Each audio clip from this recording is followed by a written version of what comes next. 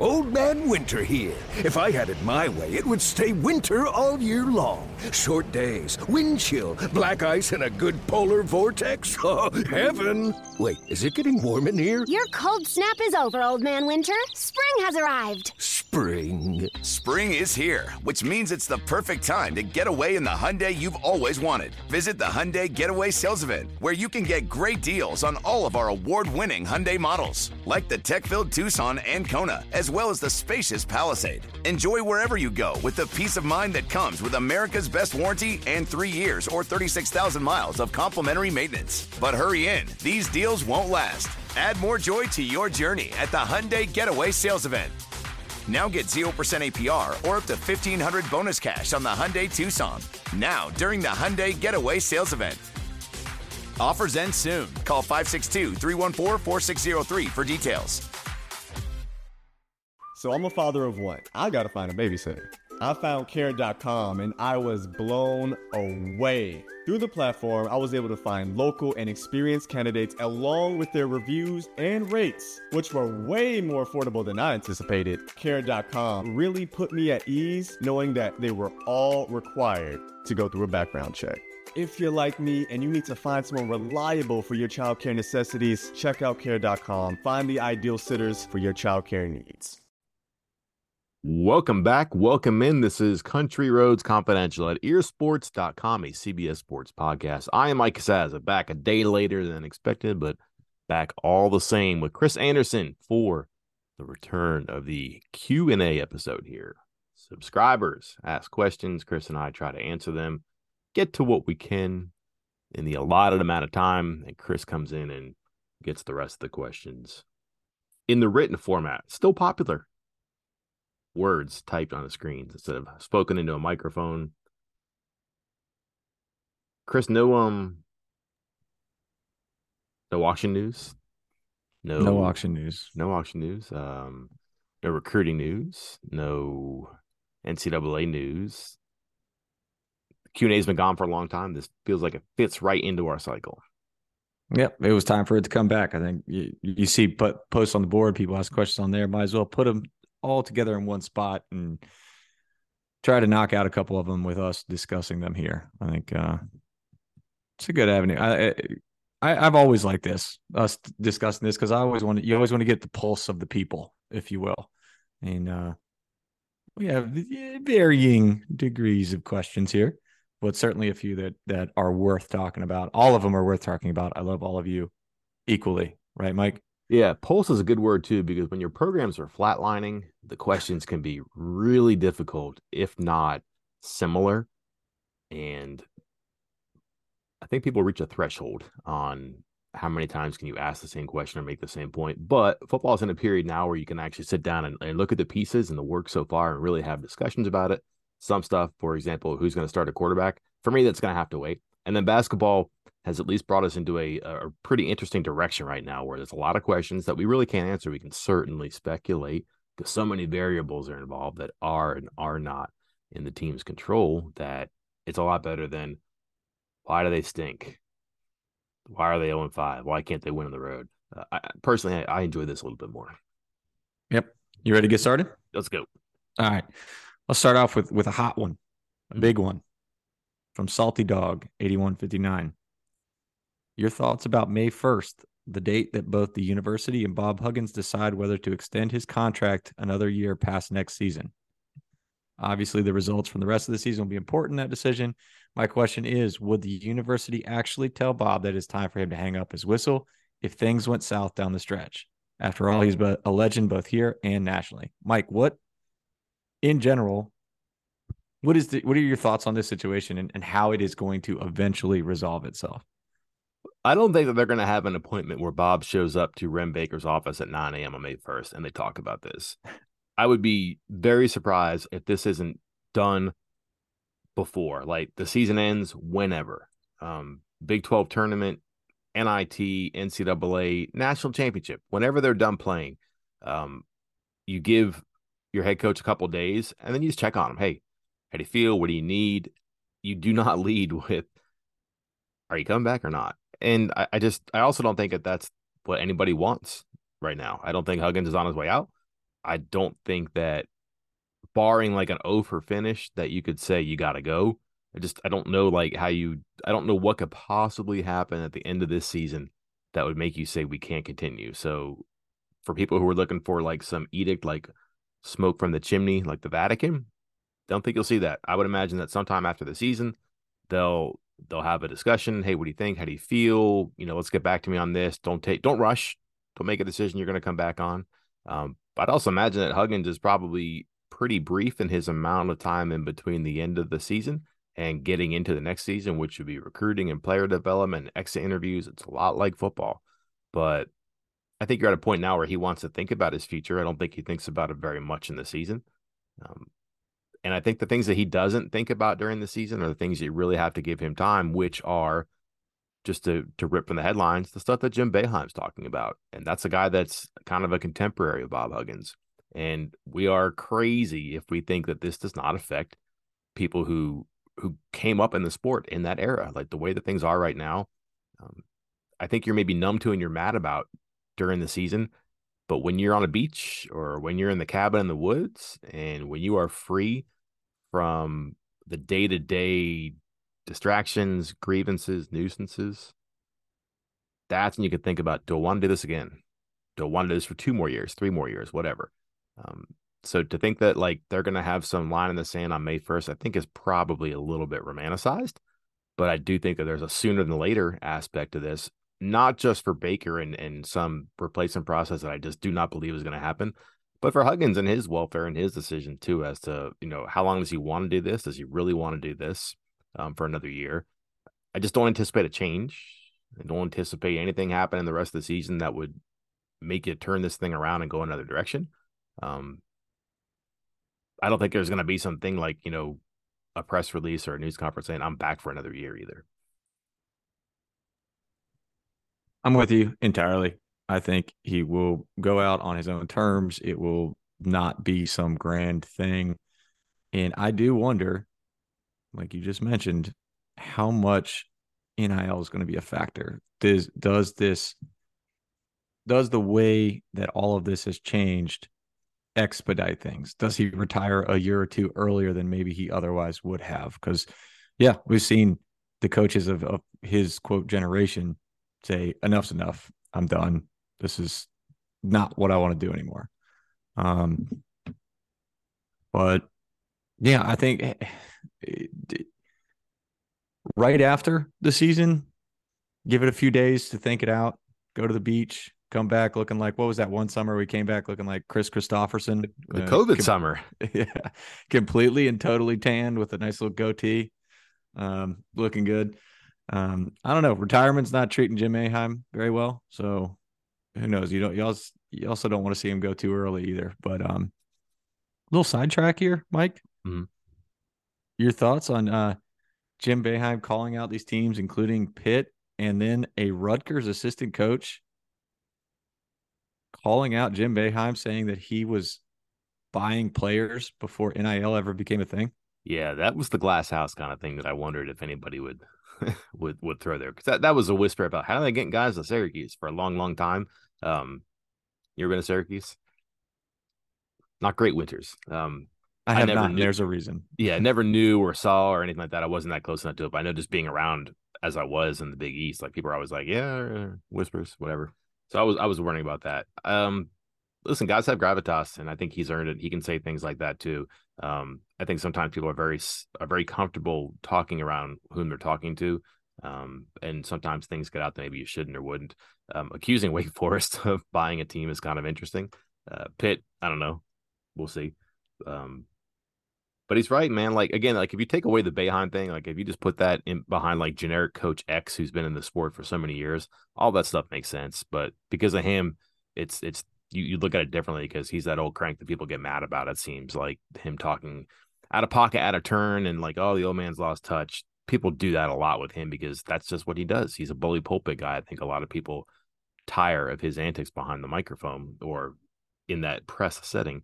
But again, if you just generalize it to coach who's had enough of it, a lot of those words make sense. But with him, people are going to dismiss it and fire back too. My take for you, Chris. I don't think you'll ever have this is my last year from Bob Huggins. I think he will retire at the end of the season.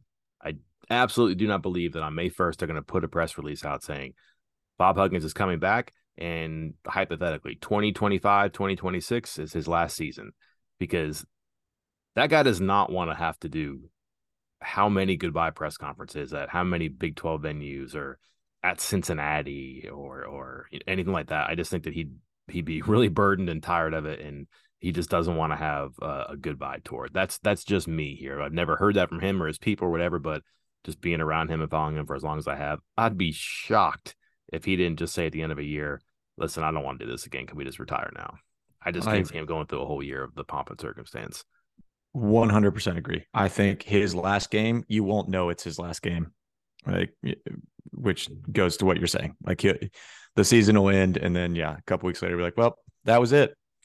That game you saw me in, that was the last time you'll see me. And he'll ride off into the sunset and enjoy his retirement, probably more than Jim Boeheim. I think that's a fair assumption. Agreed. So not a hot take. My bad. Another basketball question. I'm going to summarize it because kudos to Mountaineer Musket Man, who channeled his inner Mike and gave a 4-paragraph question. I'll read the last couple. Is regarding basketball scheduling. If I recall correctly, my understanding is Ronnie Everhart does much of the smaller school scheduling. Is that right? Who takes over if that were to leave? Bob, someone else on staff, Eilert? It's obviously a science, and Ronnie usually does a good job gaming the net system, so to speak. Is Bob's current influence limited to the games against his former guys, like next year is UMass, right? Does he have a final say in the preseason tournaments? Mike, can you shed some light on how this works? I was reading this before. I don't know that I ever said that Everhart does the small stuff. Is that true? Like, I know that Josh Eilert did it forever, and Jerry Calhoun did it before that, and Billy Hahn did it before that. Like, their director of ops typically does scheduling, and Huggins can call in favors, and all those guys who know some people can do some things. But like, would Everhart know some people that, hey, this team is going to be good, or hey, we're going to be good, let's get a game? I could see that being a thing. But is he specifically hey, Ron, can you do me a favor and just juice our non-conference by getting us the schools that are going to be mid-major champions or contenders? Is that true? I don't know. That is not something I've ever heard. Okay. But I agree with you. I think that he's just been around long enough that he probably could, set up a game or two and a thing. But I think I'm with you. I think it was Eilert was doing it before, and ops guys. So yeah. So now what do you do? Obviously the Huggins tree, you can shake and get opponents. Yeah. Frank Martin, UMass, that's one. Andy Kennedy, UAB, that's one. You can go through the years. I think that there's times where he just wants to do that. And he said this before, like, it's not weird for playing your friends because at least you're happy for them if you lose, right? And you don't mind playing them because if you beat them, hey, you helped him, you got him a gate, you got him a good resume game. Things like that are important to him too. So I think he'll do that every so often. He might do that a couple times a year. So there's a couple of them there too. Also, Huggins is wire when it comes to the events. And I've told this story before, but like, I can remember sitting next to him courtside in Boston before they went out and practiced for the NCAA tournament one year, Sweet 16, I think. And this guy who I don't know who it was just came up and said, hey, we're doing a tournament next year or 2 years, whatever. We'd really like you guys to be in it. And they played in the tournament, right? Like, it was a new event and they just did it because he's done that before and he can do that. Like, everybody knows Huggins. And even more recently and more famously, when he saw that Gonzaga had a game canceled in the COVID season and just called the ESPN and said, can you get us on there? He can make it very easy for big games there too. So the question then is, how do they fill those small ones where basically they got to get home games? That's going to change too, because like DeMar Johnson is going to know different people. I think that there's questions as to how long Everhart will be on the staff next season beyond. We'll see, but that means new eyeballs and new connections in there. If it's somebody who comes from a mid-major conference or somebody who is the head coach in the past and has different connections, and yeah, you're tapping into different things. But just look at how long Huggins has been here, what they've done. They've played MAC schools because he was from the MAC and he wants to help them. He knows some of those coaches. They've played schools he has connections to, or like Cleveland State or Youngstown State that are from Ohio. I think Ohio is going to be a friendly place for them because of their recruiting. But whoever a new assistant might be, in conjunction with who a new assistant is, I do wonder if For example, they'll play more games in DC because of DeMar Johnson. And I wonder if there is a new assistant and he's from Pittsburgh. Would they play more of like the Robert Morris Duquesnes? Would they play, they got a guy from the Carolinas? Would they play some of the schools down in there? If they got a guy from a region who has connection, they want to get into recruiting, can they plumb that in their schedule too? So not a specific answer because I don't have it, but like certainly if you remove somebody and you insert somebody, you're removing one coach's strengths or qualifications and replacing with another. And then things are going to look differently beyond that. So you've led me down to another question that was related to this. I think there were two of them, but I'm staring at one right now from Crowtown Ear asking if you think that Ron Everhart will retire, and if so, who do you think could be in line to fill that position, or does Hugs currently have someone on staff? What do you think the route is if there is another opening this offseason? The on-staff question is obviously a reflection of Alex Ruoff, and I just don't know yet. I don't know how Huggins feels about him. I don't know if he's going to be ready in time to do that. Like, you don't have to have your master's to be an assistant coach. So don't think that like, oh, he's not done as a GA. That doesn't matter. So would it be Ruoff? I don't know. My hunch would be no, just because he's so new to it. Even though DeMar Johnson's kind of new, DeMar Johnson was around college basketball at Cincinnati doing kind of like a catch-all job where he could do recruiting and development and scouting and all that, and pretty good pro in a college career too, even though college career is brief, but relatable experiences there. Alex, I'm not sure is the same, but he might be a candidate there too. To be honest, man, like I said this before too, I was looking at when they had the opening for Larry Harrison's spot, I was looking at possibilities there, and like I knew DeMar Johnson had been at Cincinnati and like was doing stuff, but I didn't think that he was going to be an assistant coach because he hadn't been one yet, and I was wrong there. So that makes me change the way I look at it now too. It's going to be somebody he knows. Is somebody who played for him? I don't know. Maybe it's somebody he's had in his staff before. He's had people who've gone on and been assistants somewhere else. There's not a short list for me, Chris, because like he hasn't had a ton of guys who have gone on and been head coaches that aren't head coaches right now, or who aren't on his bench right now. And the connections for him, like look at all the players from West Virginia, they're just getting into their coaching career. And the guys at Cincinnati, like if they're not in it yet, by and large, they're not going to be getting into it now, late on Huggins' career in the Big 12. Hard one to answer for me. Well, and look at, a lot of times when this happens, you look at, past record and what they're doing. What has there been 2 assistant coaching changes in the last decade, dozen years, something like that? When did Everhart come in? Like 2012, 2011, somewhere around there. You would have replaced Calhoun, correct? Yeah. So Everhart comes in, and then since then, the only change is what? Eilert and then Johnson. And you kind of, again, both with connections, which I think is standard across the industry, across all sports. You're going to want to coach with somebody you're familiar with. But one was already in the building. And then the other, as you noted, was kind of off the radar. Is a guy who had never been an actual assistant coach, had been in the ops department, the connections department, and came from a different school. So I don't know how you can really kind of pinpoint what Huggins is going to do with that next spot if it becomes available this offseason.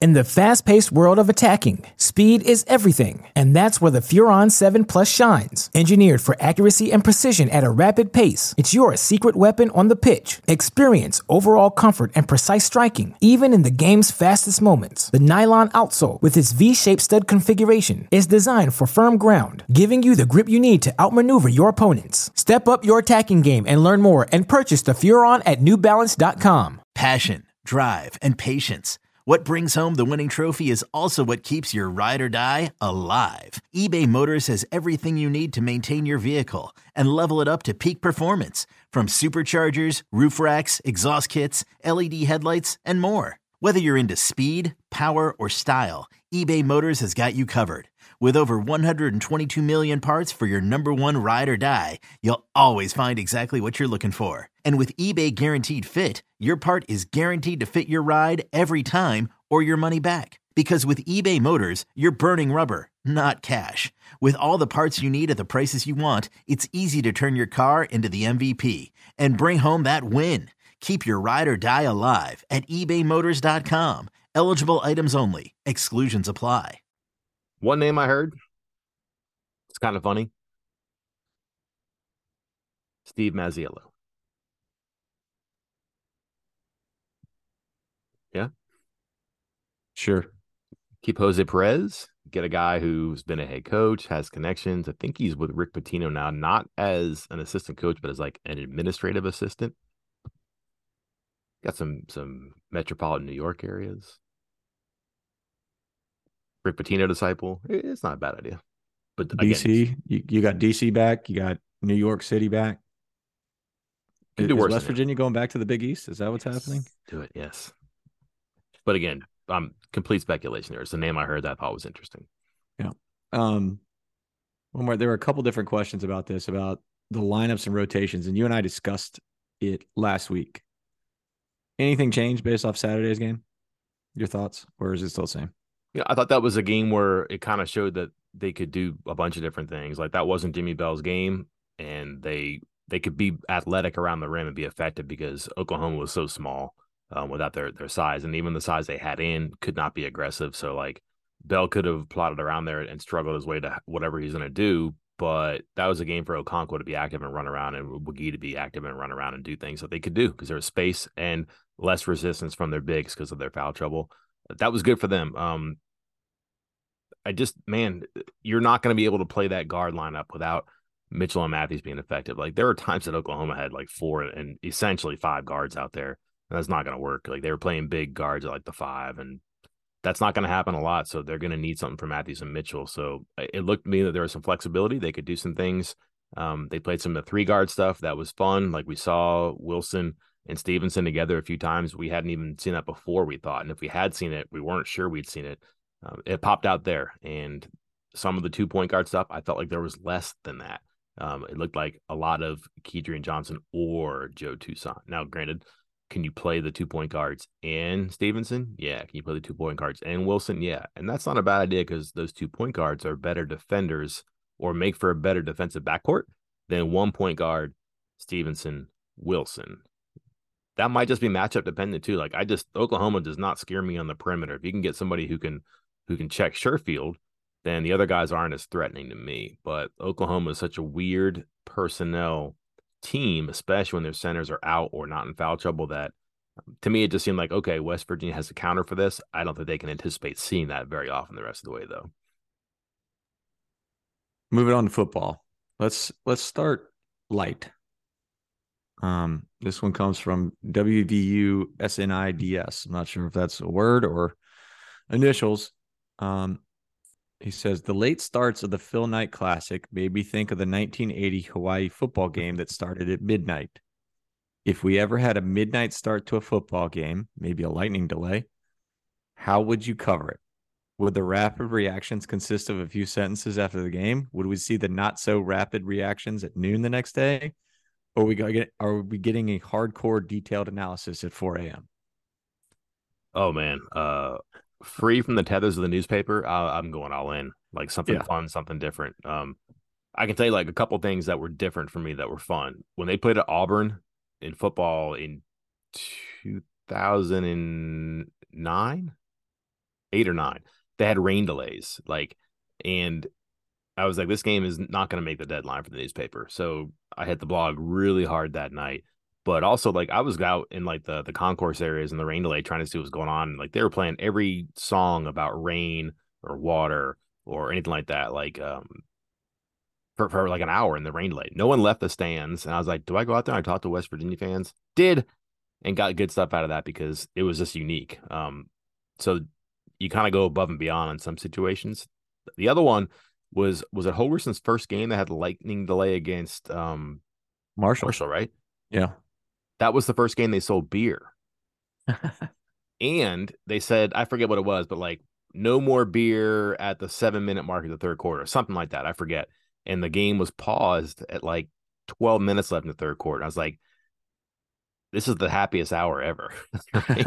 Because these 5 minutes are going to take an hour to pass every time there's lightning, right? So I was like checking with people at the concessions, how much beer you have? Are you still selling beer? Like, we don't know what to do because they hadn't sold beer and they hadn't encountered lightning delay thing before. Like, what do we do? Because technically at 7 minutes, we're frozen on 12 minutes, and like people are just going to get as much beer as they can until they finally said, no, we can't do this anymore. We have to cut this off. So like that was something different too. So my point being that there's a story there always. If I was there, it'd be different than if I was on my couch. So, if I'm covering from the home office for a road game, as opposed to being there in Mountaineer Field, or if it's a game they let me travel to, then man, I'd be out doing something for sure.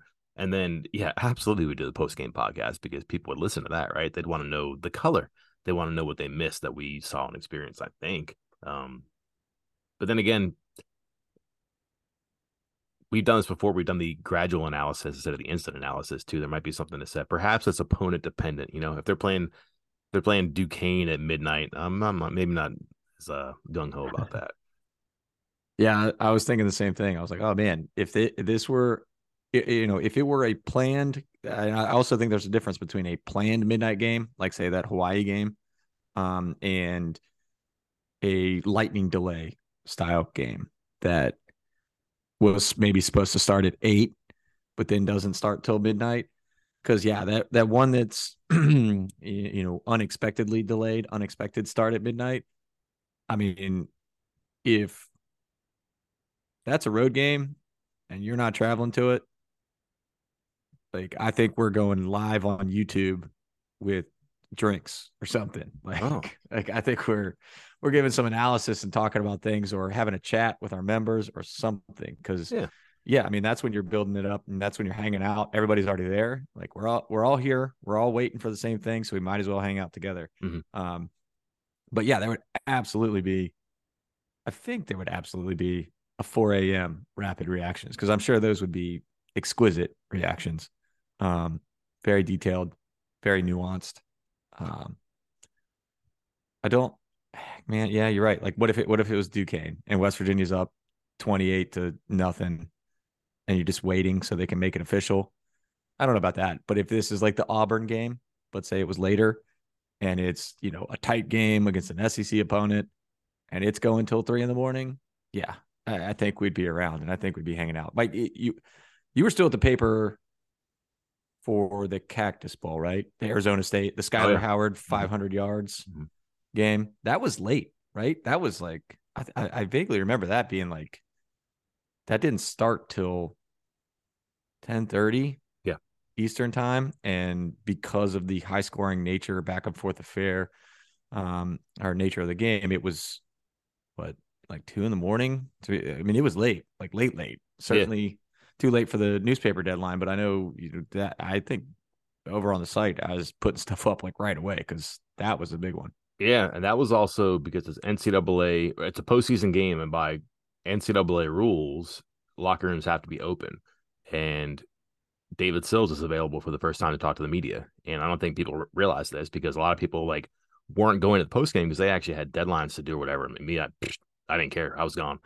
Missed that one. Didn't matter to me. And I had the vlog, and I was like, I'm going to do something here. And to me, the important thing was, okay, here's who won. But Sills, and if I remember, he played in that game and caught a touchdown, didn't he?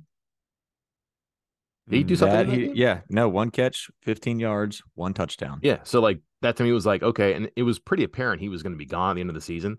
So I was like, well, let's go and see what happens here, and talked to him the first time, and it turned out to be a cool story. But again, the parameters of your late start really hurt you on deadlines. But I was at a newspaper, but we had a whole online thing that was pretty robust back then too. Not now, but we could do a lot of stuff and have a lot of fun there. And that was one for me, okay, no one else is going to have this. And I think maybe some other people saw it and caught on to it, but I was thinking in my head, okay, I can actually go talk to this guy because the locker rooms are open. They're not going to bring him out to talk to us, but we're allowed in there. So ta-da, made it work. I like the idea of just filling that time. If there is a delay, let's go wing it online. Let's do a rain delay, like baseball broadcasters or something. How do we make it work? Next question, Roko Ear. Does a school such as WVU function better dominating a lesser conference and punching up in bowl games in the NCAA tournament, or being mediocre and struggling to create excitement, but in a Power 5 conference? Yeah, feel like this person already answered this question when he asked it, don't you? Yeah, this is a very pointed question. I think it's different phrasing. for the two sports, though, don't you? What my first thought was, wait, did was the Big East bad when West Virginia was in it? Mm-hmm. Like Was they were good. Yeah. Like, I mean, I know they had some bad teams at the bottom. We've talked about this, how, they had like 14, 16 teams, and some of those teams at the bottom were bad, very bad. It's not like the Big 12, but it was very top heavy, always putting 7, 8 teams in. I felt like in the NCAA tournament. So it was still good. But yeah, I mean, and he points this out later in his question. I think there is some apathy right now. Well, I'm not ready to go so far. I think there are some people there who are apathetic to what is happening right now, but some people are just angry because of what's happening. So I guess it's not apathy if you're angry, but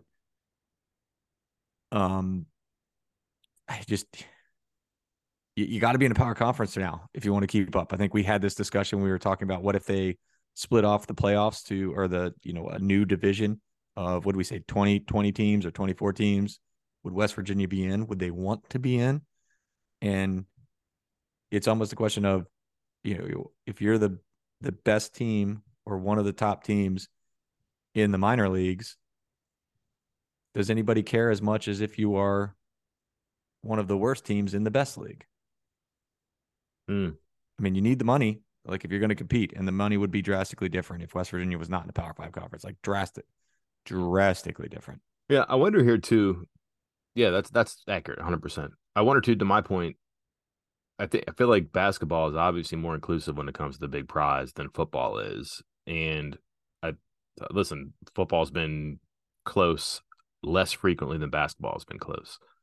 So I don't necessarily think that West Virginia basketball is hindered by the competition within its conference. Like if they get in with 6 or 7 wins to the tournament, that's pretty good. And like, again, they could be a much higher seed with, 7, 8, 9 wins had just a couple things gone differently. That's a whole other conversation. But football, you don't have that margin of error, and like the difference between one loss and your bowl assignment is pretty significant, especially if your goal is to have just 1 or no losses in the regular season. And they're just not wired to be that way. They're not. And it'll be a while before they are. Whereas the margin of error in basketball is much bigger because there's one championship that has a lot more teams invited to it. However, I just can't get over this, that like the Big 12 is looking like it could be 2 conferences in one. And I don't want to go like Big East, Big 12 football, basketball, but like Big 12 basketball is still going to be very good. And we'll see how long like the Drews and the Selfs and people like that are at these schools, and who Texas hires, for example. But that's still going to be an extremely good conference, very top heavy, with a big top. But also like these new schools aren't going to be, they'll be in for a shock. Don't get me wrong, but like they're going to be good. And like if the bottom is BYU and UCF, it's a curious comp for the bottom of those Big Easts that were kind of bloated and had way too many teams, and the bottom was the bottom. You take Texas and Oklahoma out of football, Chris. I'm not saying it's like late aughts Big East football, but you're taking out 2 big roadblocks there when it comes to resources and personnel and spending, and you're making that conference a lot easier to navigate, which means that this might actually be the perfect spot for West Virginia after all these years too. Yeah, that's what I was going to get at. I mean, I think it's probably, you can say this for basically everybody, but if there is a way that you can be in the worst of the best conferences, that makes sense. The worst conference of the Power 5 in football, for instance. That's great. Like you have a chance, because if you win your conference, you are in. So if you have an opportunity to be in the worst conference of the 5 conferences, maybe not even the worst, like 4th out of the 5. I was going to say, how are you getting West Virginia to the Pac-12? Yeah. So, but if you can be in a weaker conference, but still at the table, if you still have a seat at the table, but in a weaker conference, that's the best scenario for everybody. And so West Virginia, with the quote new Big 12, they're going to end up in one of the better scenarios possible for a program like WVU. Market it. Put on a t-shirt, the best of both worlds, the worst and the best. 4th and 1st, something like that. Love it. Love it. Love it. Love it. Scrolling through a lot of other questions, I think I'll answer in written form. Do you want to end it with a 1-word answer? Actually, 3 different people asked the same question, more or less. So I'll give you 3 words to answer these 3 questions. Ooh. From Yidio10, KP55, and Christian Shuck 96, all basically ask, what are the wins needed for Neal Brown to keep his job, or how many losses would it take to get fired midseason? You got 3 words. Well, what's the question then? What would it take for him to get fired, or how many wins does it take to keep his job? Whichever way you want to look at it. You're the optimist. 7. Okay. Okay. I guess I'll give mine 8. I think I said 9 before, no matter what. And even though I think the schedule is easier than it was, 8. I know people are really taking that Gordon Gee line for a ride, and I just don't put my eggs in that basket. Like, I just don't think that they're going to be happy with 5 and 7 again. Like, one, there's so much heat over that comment that, you know, Baker kind of put on his gloves and tried to handle it a little bit better. I think that makes me think that was probably something that they do not want to get traction among fans who'd be like, man, if they tank again this year, he's going to be back. I think the pushback on that suggests that's probably not the case. And if they don't get to a bowl, non-starter for me. Again, I just don't know how you could have a chance to restart next year and then hit the ground with no Texas and Oklahoma in 25 without momentum, like a year under your belt, and be really in the thick of that new Big 12. Number one. Number two, you have to be better than 5 and 7. Like, you have to progress, and then going to a bowl at 6 and 6 and losing means you've got a losing record. And I just wonder if that's going to be enough. That'll be the question, I think, for me in my head. What's the difference between 6 and 6 and then the outcome of that bowl game? Because so many things can happen. I'm not sure how many pros they have or how many guys that would skip the game. They don't have Will Greers and David Longs and people like that. See, David Long played in the game, didn't he? So kudos to him. I just don't know that that's applicable there, but we also don't know. But if they're not in a bowl game, I just don't think there's a conversation really. But that's just me. I'm with you. 100% agree. You took the fewer words, didn't you? I did. I still couldn't get to 3, but I did go fewer. Well, it's 2 different questions. Like, again, we broke this down in the schedule thing. I don't know how they make a midseason change unless they're 0-4, in which case that's fine. But like that schedule doesn't really give them a chance because the lack of a true bye week. I think if you believe in that might not necessarily be true. But that back end of the schedule is kind of navigable, and they've been better at the end of the season than they have at the start. And there's a way for them to pluck some wins at the end of the season that might be elusive at the start too. So I could see them, again, been saying this forever. They really wanted to work for Neal Brown, and why wouldn't they see it through for the full season? I just don't know. Well, Mike, I think that covers everything that we were going to talk about on here from the Q&A. But again, for those who did not hear their question answered on here, ask a better one. Mike, remember, we love everybody the same. You're all wonderful. I'll have these answered in written form probably before the basketball game tonight so that everybody can, dig into the answers and we can discuss it more during halftime of the game. Got to get Iowa State, right? Gotta. What top 25 team, but home game, a little bit of momentum, tough schedule coming up. We're not going full must win, but this is one of those that you really, really want. 2-4 on the road, Iowa State.